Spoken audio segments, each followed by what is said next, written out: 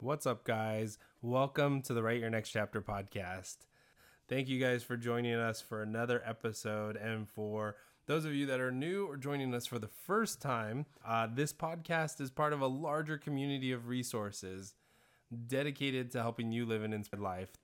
I'm your host, Vic. Co-host Chelsea is going to be joining us in just a moment for today's interview. And we have an awesome guest lined up for you today. His name is Morten Bonde, and he's joining us all the way from Denmark. And he is a senior art director for the Lego Group.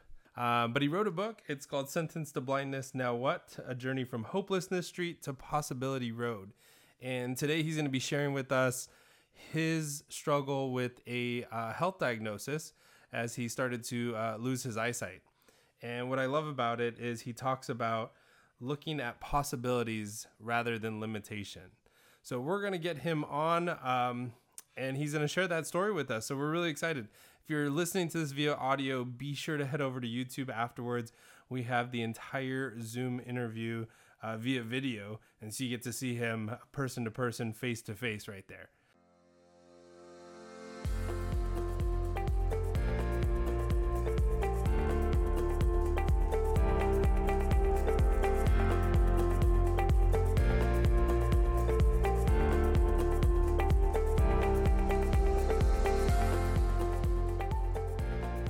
Welcome to the Write Your Next Chapter podcast. This is how to live inspired. Let's go, my friends.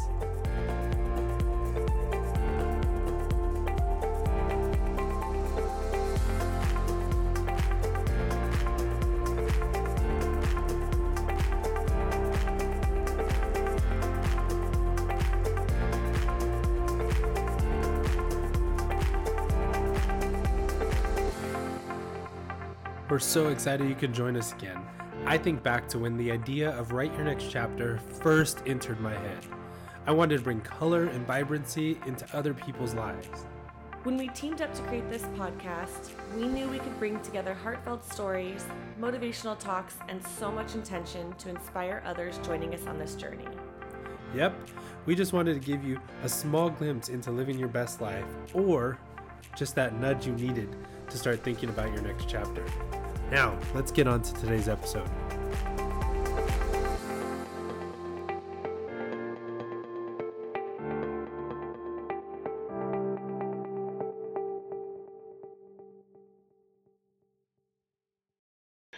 Thanks for joining us today. Thanks for inviting me. Well, and my name is Morten, and I work for the Lego Group, and I'm a senior art director. So for many years I've been writing stories about, for instance, the Lego City, the heroes of Lego City, and in 2002 I had just started working in the commercial advertising industry, and I noticed there were some issues when I was watching or seeing, and no one could really tell what was going on. So I was sent to an ophthalmologist and a specialist in Copenhagen. I live in Denmark, and after he examined me for half a day, he quietly told me that I have this genetic disorder called retinitis pigmentosa, which will slowly make me go blind, and there's no cure for this disease. So I was 29 at that point, and I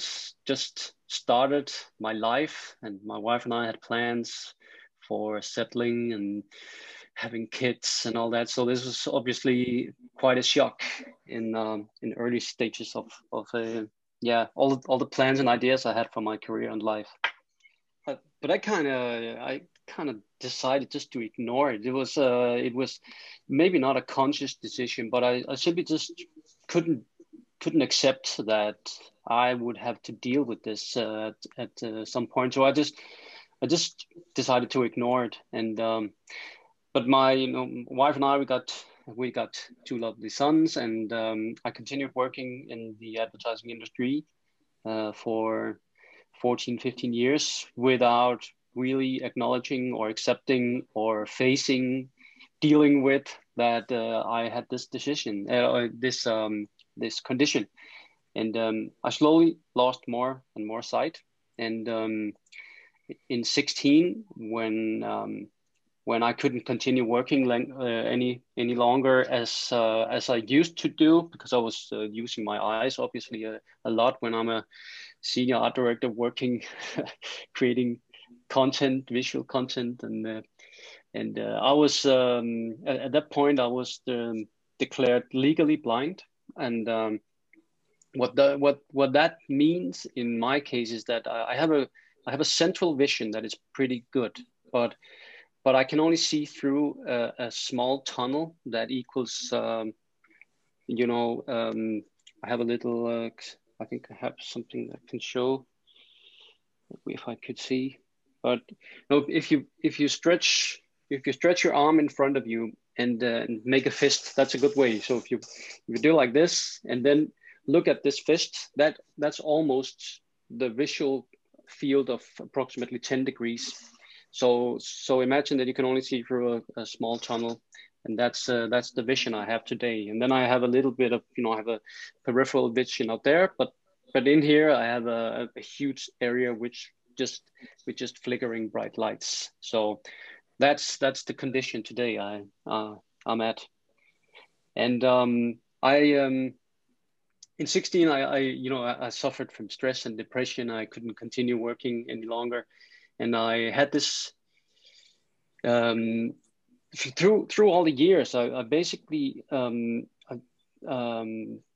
just slowly lost vision. And something else that I was struggling with and dealing with was this internal voice that constantly kept telling me how dark my life would become and how difficult things would be. So I had this inner negative voice constantly bringing me down, talking really rough language, not an audio, but thoughts about all the difficult things and all the problems I was facing.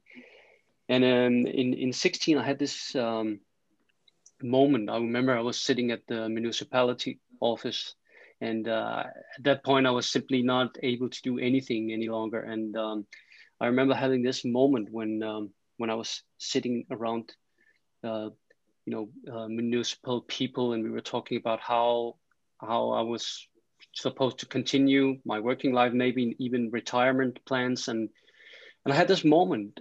All of a sudden I felt that everything just was lost. I had my identity was so bound in being the person I was. I could drive my sons around.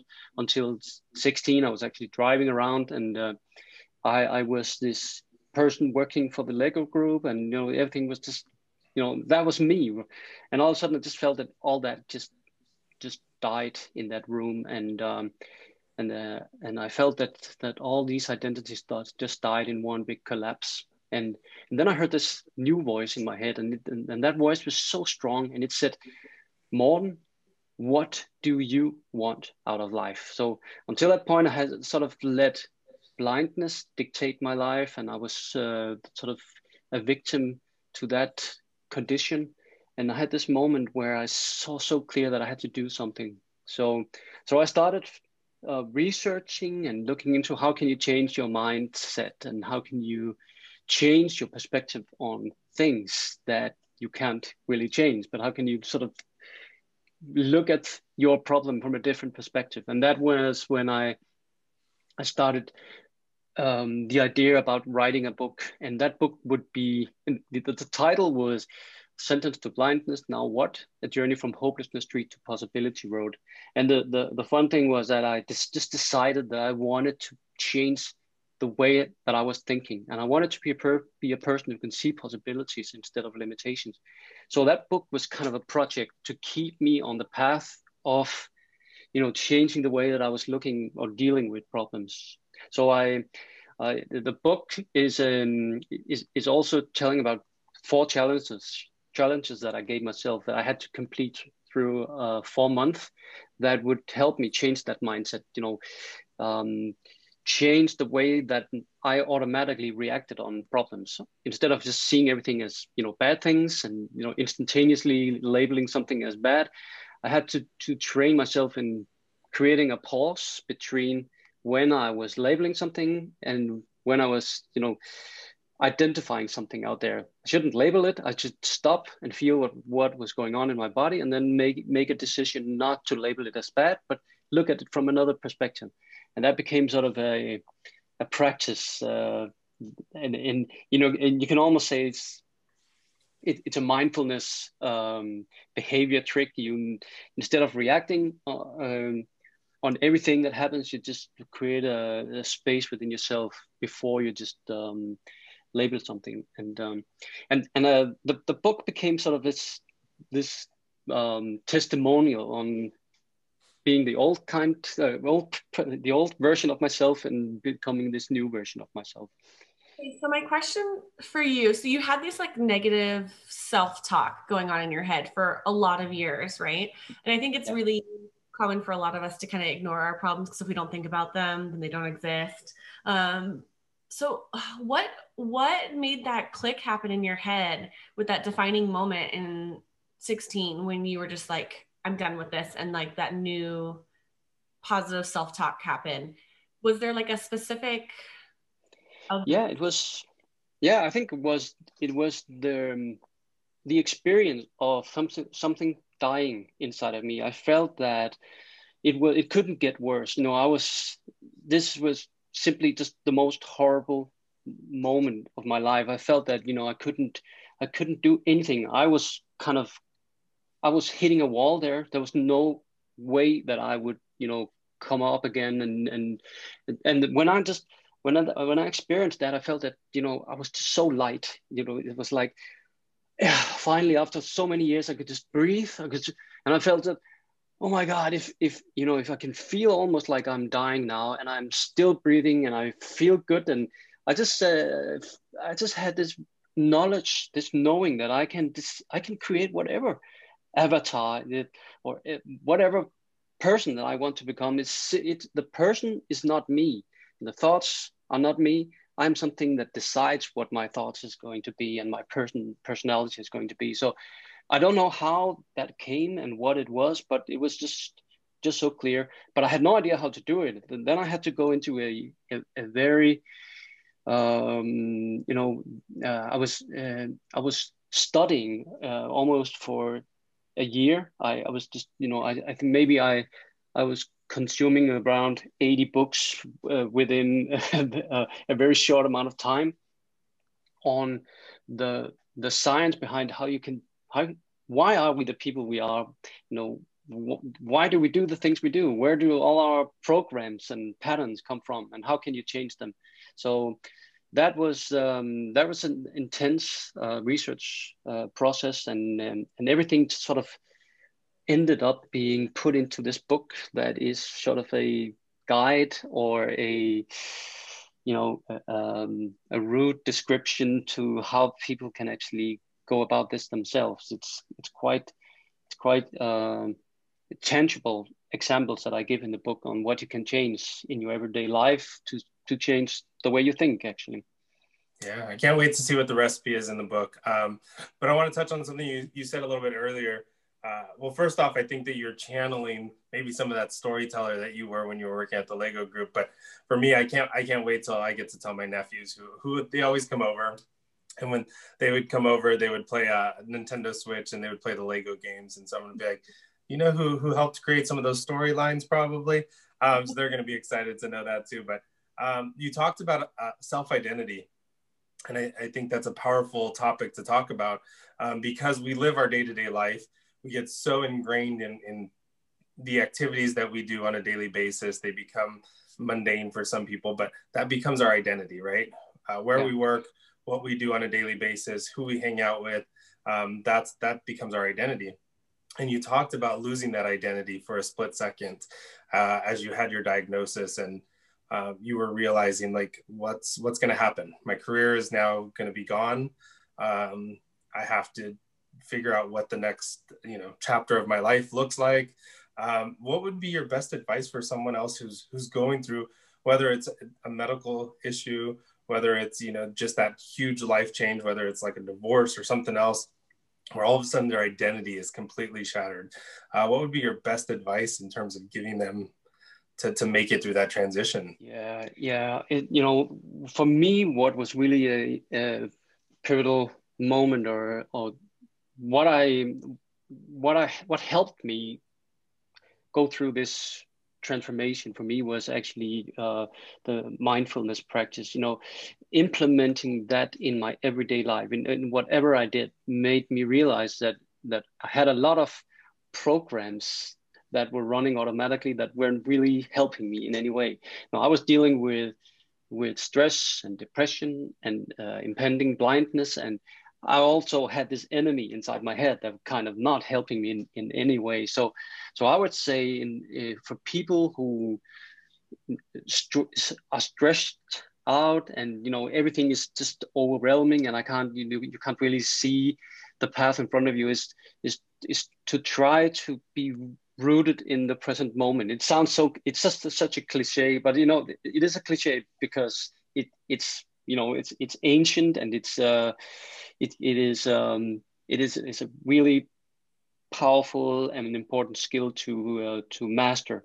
So I would say, sometimes we think we can think our way out of problems. It's we think and we think and we think, and if I just concentrate even more and think, I will solve this. But a lot of things can actually not be solved by thinking and by acting. Sometimes we just have to get super still and noticing what is going on, maybe or even backing backwards from the thinking process that we are in, and then stop again, realizing, I'm here, I'm right now. I think that's what happened for me in the municipality office. I simply just existed right there in that moment, and the only thing that was real was me sitting there, and I maybe never felt that present in the moment as I did right there. And that's when I had this, oh my God, I'm just in chaos, and I have to figure out how to be still, or be in touch with a deeper part of myself, to be able to see where I want to go in my life. And so we have to create that moment of stillness.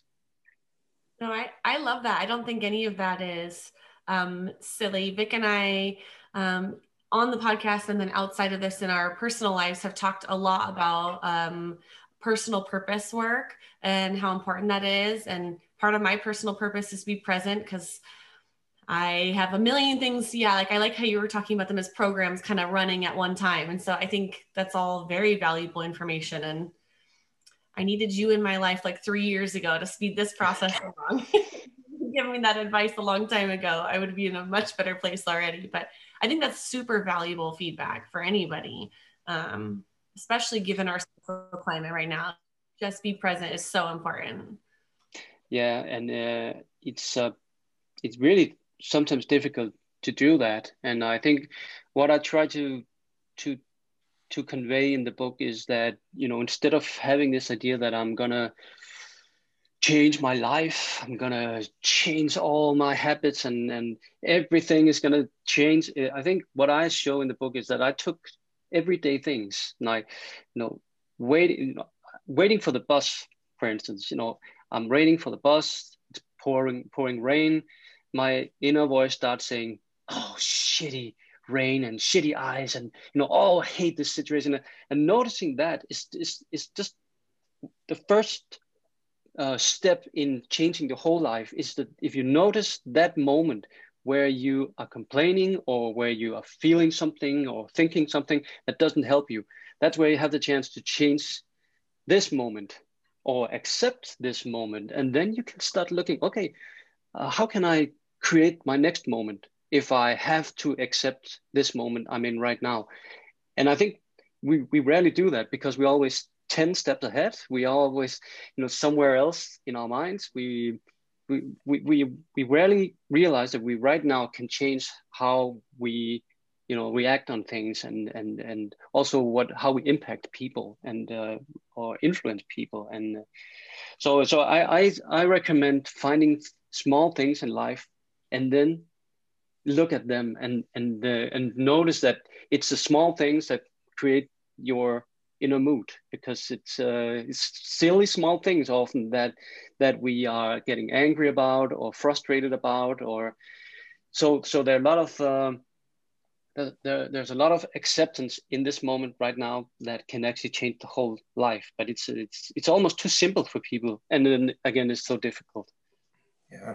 So I want to touch on another topic here, and you talked about at the beginning of the book here, I think in the very first pages, but and it's a topic that we talk about a lot here on Write Your Next Chapter, which is embracing your personal story. And for you, you had to come to a point where it was like, how and when do I share my story? And I think on literally the first page, you talk about approaching the publishers, and the publishers were not too thrilled, right? Because you didn't share enough of your story, or you shared too much of your story. Can you walk us through kind of what your mindset was in regards to that moment where you were like, hey, I'm ready to share my story, and how much of my story do I want to share? Because I think it's important for people to realize that once you put yourself out there, once you do things like this, where you're sharing your story publicly, something unlocks in your life, and you start to realize that, hey, that's not exactly what defines me. It's who I was, it's who I've become, but it doesn't fully define me. But I want to touch on that really quick about you sharing your story. Yeah, I think I maybe realized that there is a story that I had to tell about myself, because I came across for many people as a person who just had figured everything out. I was I was in control. I was a senior art director character who had his career all figured out and everything, and I had all this inner struggle, and I didn't really share that with anyone. So it was partly about of course journaling the process, but I also realized if I have to get free of this monster inside of myself, I have to expose it, openly. Here it is. It was almost like this shadow coming out of me, and I had to show everyone, here it is. And the more I showed it, the less power it had over me, because I was just exposing it all the time. And I think that's again shedding light on things that you don't want to share with anyone makes it go away in a way. The more you look at it and expose it, the more it vanishes. So I said, I can't have many secrets. Of course, I haven't, I could have told many more stories than I do in the book, but I selected some very pivotal points in my career, maybe that can feel relatable, because they are really everyday scenarios where I just put my eye condition into the equations, but it could be different things. It could be your own life story, where you can look back and say, maybe I didn't handle things really constructively, or maybe there was things I could do different.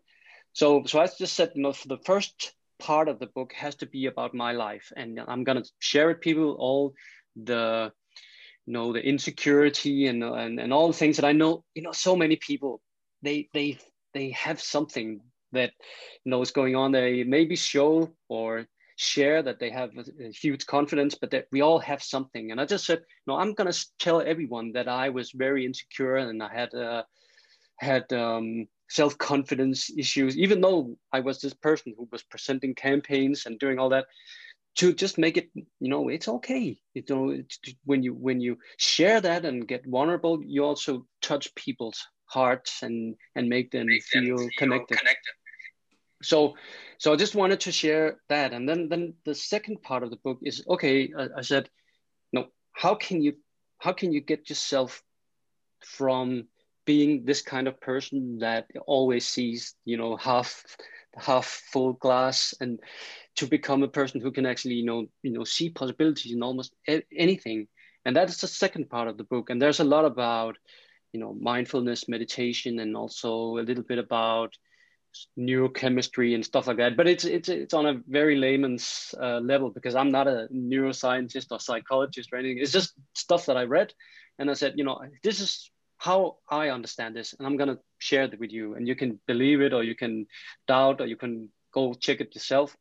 And then the third part of the book, I say, okay, now we know all this, and we want to change. How can we implement it into our life? So the third part is about implementing that knowledge into your everyday life. So So the book, I was really, really nervous when I was publishing it in Denmark back in 19, because maybe I really didn't have, maybe hadn't really thought it through, because when I published it and 1 week after, I just realized, oh my God, I published a book, a very personal book about, intimate things about myself, and I didn't really think it through. I felt, and I almost regretted that I did it, but I had to just get past maybe 2 or 3 weeks of, oh my God, anxiety and all that. And then I kind of relaxed, because people actually came back to me and said, thank you very much for writing this book. It had a deep impact on me. And I started,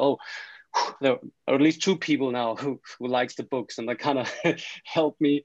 And then I decided just to, also make it available in English, and publish it in the rest of the world. And everything has been a self-publishing project, which is quite a task, I must say, when I look back. I was going to say, I think Vic can share some of that sentiment with you with his first project when he released it. There's probably some anxiety there, and knowing the struggle of self-publishing. Yeah, but we're beyond grateful that you decided to translate it to English and get it out to the rest of the world, because I picked up the book. I'm just at the beginning of it, but I'm excited to continue to go through it, mainly because I want to get to that point where you talk about limiting beliefs. I'm a certified life coach, and that's stuff that I've been taught, as well as stuff that I teach. But limiting beliefs they're in everyone's life, and people don't realize that. And so I know that I think you get into it around part 3, where you talk about limiting beliefs, but I want to hear from you, kind of like, what are some of those things that you got to experience? I know that we're still in COVID world. I know that you would probably love to be doing a book tour, and we're grateful that you're on a podcast with us right now because of COVID restrictions. But those limiting beliefs go back to, like, you were at a point where you were like, I'm losing my eyesight. I'm not going to be able to see things the way that I did prior. I'm not going to be able to do things that maybe I thought I was able to do.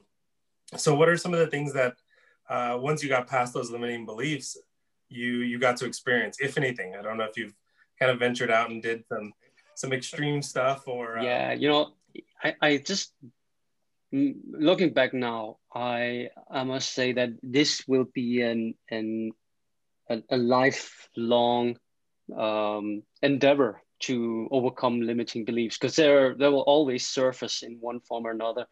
And the things that it's kind of paradoxical, but one of the things was to speak in front of people. Being a public speaker was probably the last thing that I imagined that I would be before 16, because I was always experiencing near-death experience when I had to talk to an assembly, and it just scared the shit out of me. And well, that was one of the things, but that was really limiting me in my career. So I was so sick and tired of it, but I was always fighting it. So every time I felt that I had to do something, I had this inner voice saying, "Oh, you're so weak, and why can't you be like this guy? And he's doing it so greatly." And when that voice was yelling in my head, the body just freaked out every time. So that was one of the things that I decided to sort of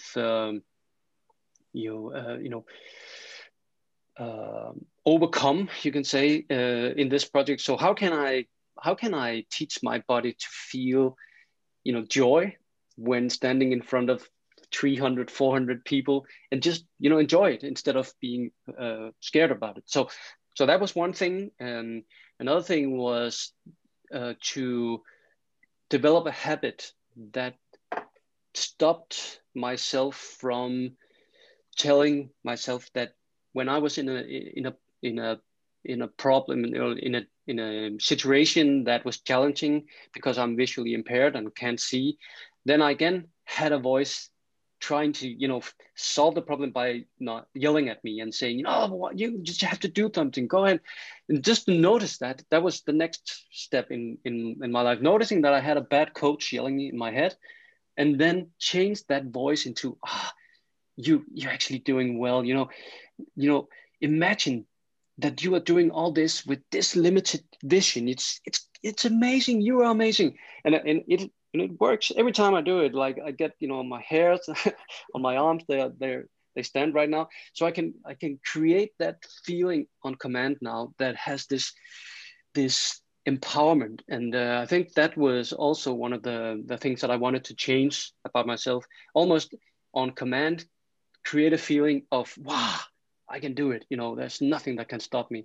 And that's that you cannot do that through habituation. You have to do it again and again and again and again, and expose yourself to what it is that makes you scared. And I think a lot of people, they step back from doing that. But I was ready because I was going blind. I'm going blind.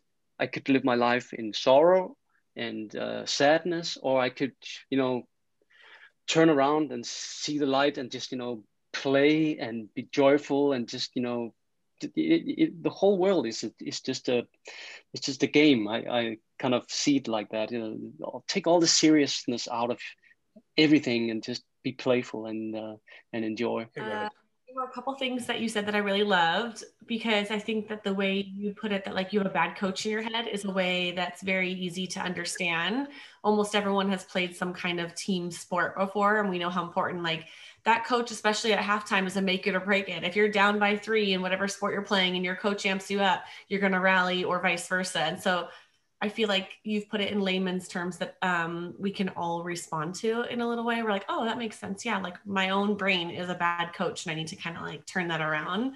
But Yeah.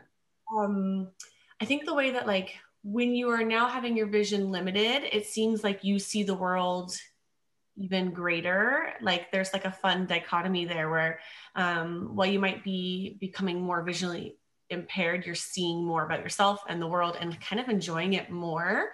But I think you have found a lot of value in that. And I think that's wonderful that you're able to share that with other people. And so that hopefully it doesn't take a life-changing event for other people to change their life and enjoy it more, and that you have fun with it. So in terms of family support, I mean, I'm assuming you had some amazing family support, but has your mindset shift made an impact on your kids, or are they too young?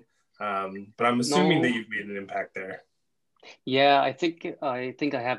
People often ask me, I'm a meditator, and and they say, oh, so the whole family you meditate, and actually I'm the only one doing that. So I'm not preaching. I'm really conscious about not preaching.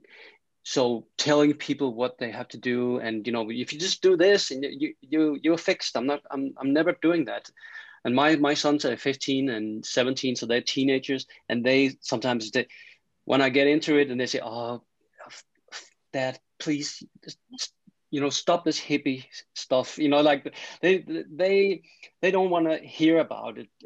When I say that, "Yeah, you should meditate when they're stressed out," and they don't want to do that. But I'm sure that they see my example, and no, it's not what I say to them, that it's what they see that I do. So I'm sure that they learn valuable lessons from my actions and not from my words. And I think it has and will impact them in a way. They'll see how that challenges blindness in life. If he can somehow overcome that, I can overcome the things that I'm dealing with. And that's also that's the motivation behind what I'm doing. I want to show that to people. It makes sense for me to turn my shitty eye situation into something that gives value to people and to myself. And every time I see that spark in someone's eye because I say something that encourages them to go and change something in their life,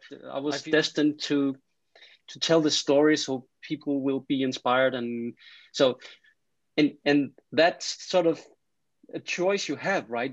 I am the copywriter and the director of my life and my story, and I can make that story. I can convince myself of that story, and it makes me feel better, and it makes everything feel that there's a purpose behind this, and I have to accept it and do the best I can with it. And that's my inspiration and motivational for doing this. Yeah.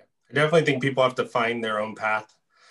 They come across meditation, they come across mindfulness, personal development when it's right in their life. And I believe it's true with, spirituality or religion. For some people, all of a sudden, something happens in their life where they turn to religion and spirituality because they need that in their life. And so I think you bring up a really valid point that, your family has been supportive along the way, but this is not their path 100%. They'll come to whatever path they're led down. I was supposed to give this TEDx speak in April last year. It was just in March, everything was locked down here in Denmark. So it was moved to 23rd of January. But because of the COVID situation, it was pushed again. So when I published the book, it was the plan that I was going to give that talk in April, but then everything was pushed. So I haven't done it yet. So I have been ready to do it, and then it was canceled. And then I was working really hard during the Christmas. It's really something special to give a TEDx because it's such a focused 15 minutes. You really have to be totally 100% focused there and know what you want to say and be really, really clear in that message you want to convey. So I was really practicing and concentrating, and then I got a mail that, oh, sorry, we have to to push it again. But it has been quite different from. I've been giving a lot of talks over the last 2-3 years, but every time I was giving a talk, it was me just telling my story, and I did it differently every time. And sometimes I was emphasizing this part of my journey, and other times I did something completely else, and I never knew what I was going to say. I just had people in front of me, and I had a sort of a presentation, but it was just to help me. And this time it was really, I have to sort of say these words in order for me to tell this story right in 15 minutes. So that was a different thing because I had to start remember instead of just being there in the moment and just open my mouth and talk, which I can do for hours and hours. But here was, I have to memorize stuff. And I just realized my brain hadn't memorized anything for like 20 years since I went to school. So it was really tough for my brain to sort of being that memory mode. So I was so exhausted from trying to memorize words. But I'm looking forward. I think I'm gonna. For me, it's just a great experiment. That just the way I was accepted was also kind of an intention I set 6 months prior to my acceptance as a TEDx speaker. I made a plan in my mind. I said, I want to be on that stage, and it's going to be within a year. And then I started just meditating on that every day. I made some self guided meditation for myself with my own voice, telling me how this is going to feel. And I was, experiencing it every day. And I even made this little image of me being on the TEDx stage in Denmark, Odense, with my presentation in the background. And I looked at that every day. And at a point, I was just convinced that it had happened. And I was doing all the things right for me to get noticed by the TEDx team. And one day I was just, I got a mail that said, do you want to be on the TEDx team? And I was kind of amazed about it. It really worked. I was projecting it. I was visualizing it. And I kept telling myself it has happened. And then one day it just happened. I think it was, I was just, in shock when I was accepted and said, oh, it really worked. And I try to do that with many things now. And it's something I think I see it as something I want to do. I start visualizing it really, really intensely in my mind, and often, unsuspected or, what do you say? Things just happened out of the blue sky where I just say, oh, that's amazing, and I'm just gonna say yes to it because I feel that will take me to where I want to be. So again, allowing the moment to dictate what the next moment will be is Yeah, I love the visualization. Vic and I have talked a lot about how he asks us to write our experience list and not just write the things that we want to do, but what we think it's going to feel like, or what the weather is going to be that day, or if you're eating something, what it's going to taste like, and kind of like always cultivating that in your head. And so I love that had like your vision board and you're looking at it and thinking about it and feeling what you think it's going to feel. So I can only imagine how exciting when you finally get up there and do it and all this good stuff. Hopefully that expectation exceeds what you've perceived it's going to be. So it's very exciting. Yeah, some good power of positive thinking, putting law of attraction into place. This was super fun for me. I feel like I am ready to go tackle my day. My cup feels super full. Just listening to you talk is really inspiring. And I love that like most of your talk was like, hey, this is what happened to me for like 10%. And then like, now let's talk about all the really good stuff, right? So I love that you just don't focus on what's limiting you and just like unlocking potential with everything you're doing. It's like, what else can I do? What else is possible? And so, yeah, I'm just in a really positive mindset now. I love this. This was really, really exciting for me. So hopefully everyone that's listening or watching loves it too, because I feel very inspired for the rest of my day now. So thank you. You did a good job. Thank you. Yeah, you definitely touched on it, Chelsea. I mean, I know when I came across Morten and we met, that I was reading quickly about his story, and I was like, I love the fact that he has a great story, and we talk about it all the time that everyone has a story. It's what part of that do they want to share? But what I fell in love with was the fact that you were like, this is everything else that I want to experience or that I'm going to experience, and that I'm writing a book about it. And it was so positive that I was like, let's get him on here. We want to hear his journey. But I really want to stress to everyone else, be sure to pick up a copy of his book right here. For those in the United States, it's available on Amazon. I will post a link to Morten's website on our show notes, as well as on the podcast, as well as on our website. So it'll be available, and we'll continue to share our thoughts as we get through the book, because we just opened it and we're excited to kind of go through and hear so much more about you. And then when you're ready and you have more things to talk about, we'll bring you back onto the podcast for another episode down the road, because we're going to keep in touch with you. You're now officially a friend of ours. So we got friends wonderful. All over the world now. Oh, I love that. I love it. That's the great thing about, that's actually one of the best things about putting out the book. I have met so many people, wonderful people that have inspired me, but also friends that I never expected to find anywhere. And I think that's the wonderful thing about the COVID-19 situation, that we get in touch with people we would never ever get in touch with, because we have all these great tools that can connect us with. It's amazing. We're talking, live right now with each other, and I'm in Denmark. There are thousands of miles of space between us, and it's just amazing. And I just want to say also that the book is also available on Audible as an audiobook, and I narrated the book myself. And the difference there is actually that I tell the story with sort of a put in voices, and there are some effects. There are some characters in the book called the Lettermen, and they are kind of a mystery. Who are they, and what are they doing in there? And they have different sort of characters and characteristics, and so the audio version is sort of spiced a little bit with some effects, and also very fun to listen to. Yeah, we get the personality there. I know. I enjoy like books on tape when I'm in the car. I'm not a big fan of driving. I don't love traffic. So yeah, that's when I can really enjoy that. So maybe I will do it on Audible, because that will give me something exciting to listen to in the car. I love that. Yeah, exactly. I only listen to books.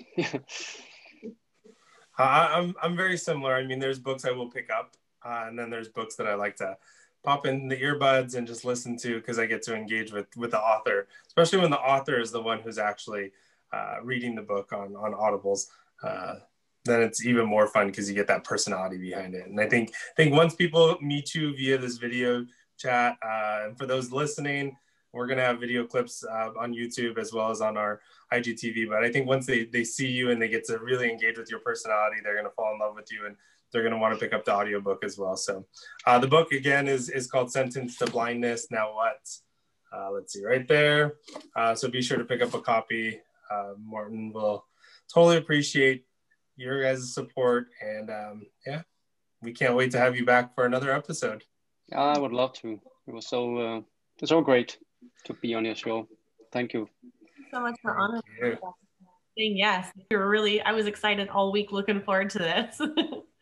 Great. Awesome. Well, have an amazing evening. I know it's getting late in Denmark. We will see you soon. Thanks. Yeah, great to connect. Have a great day. Bye. Bye-bye.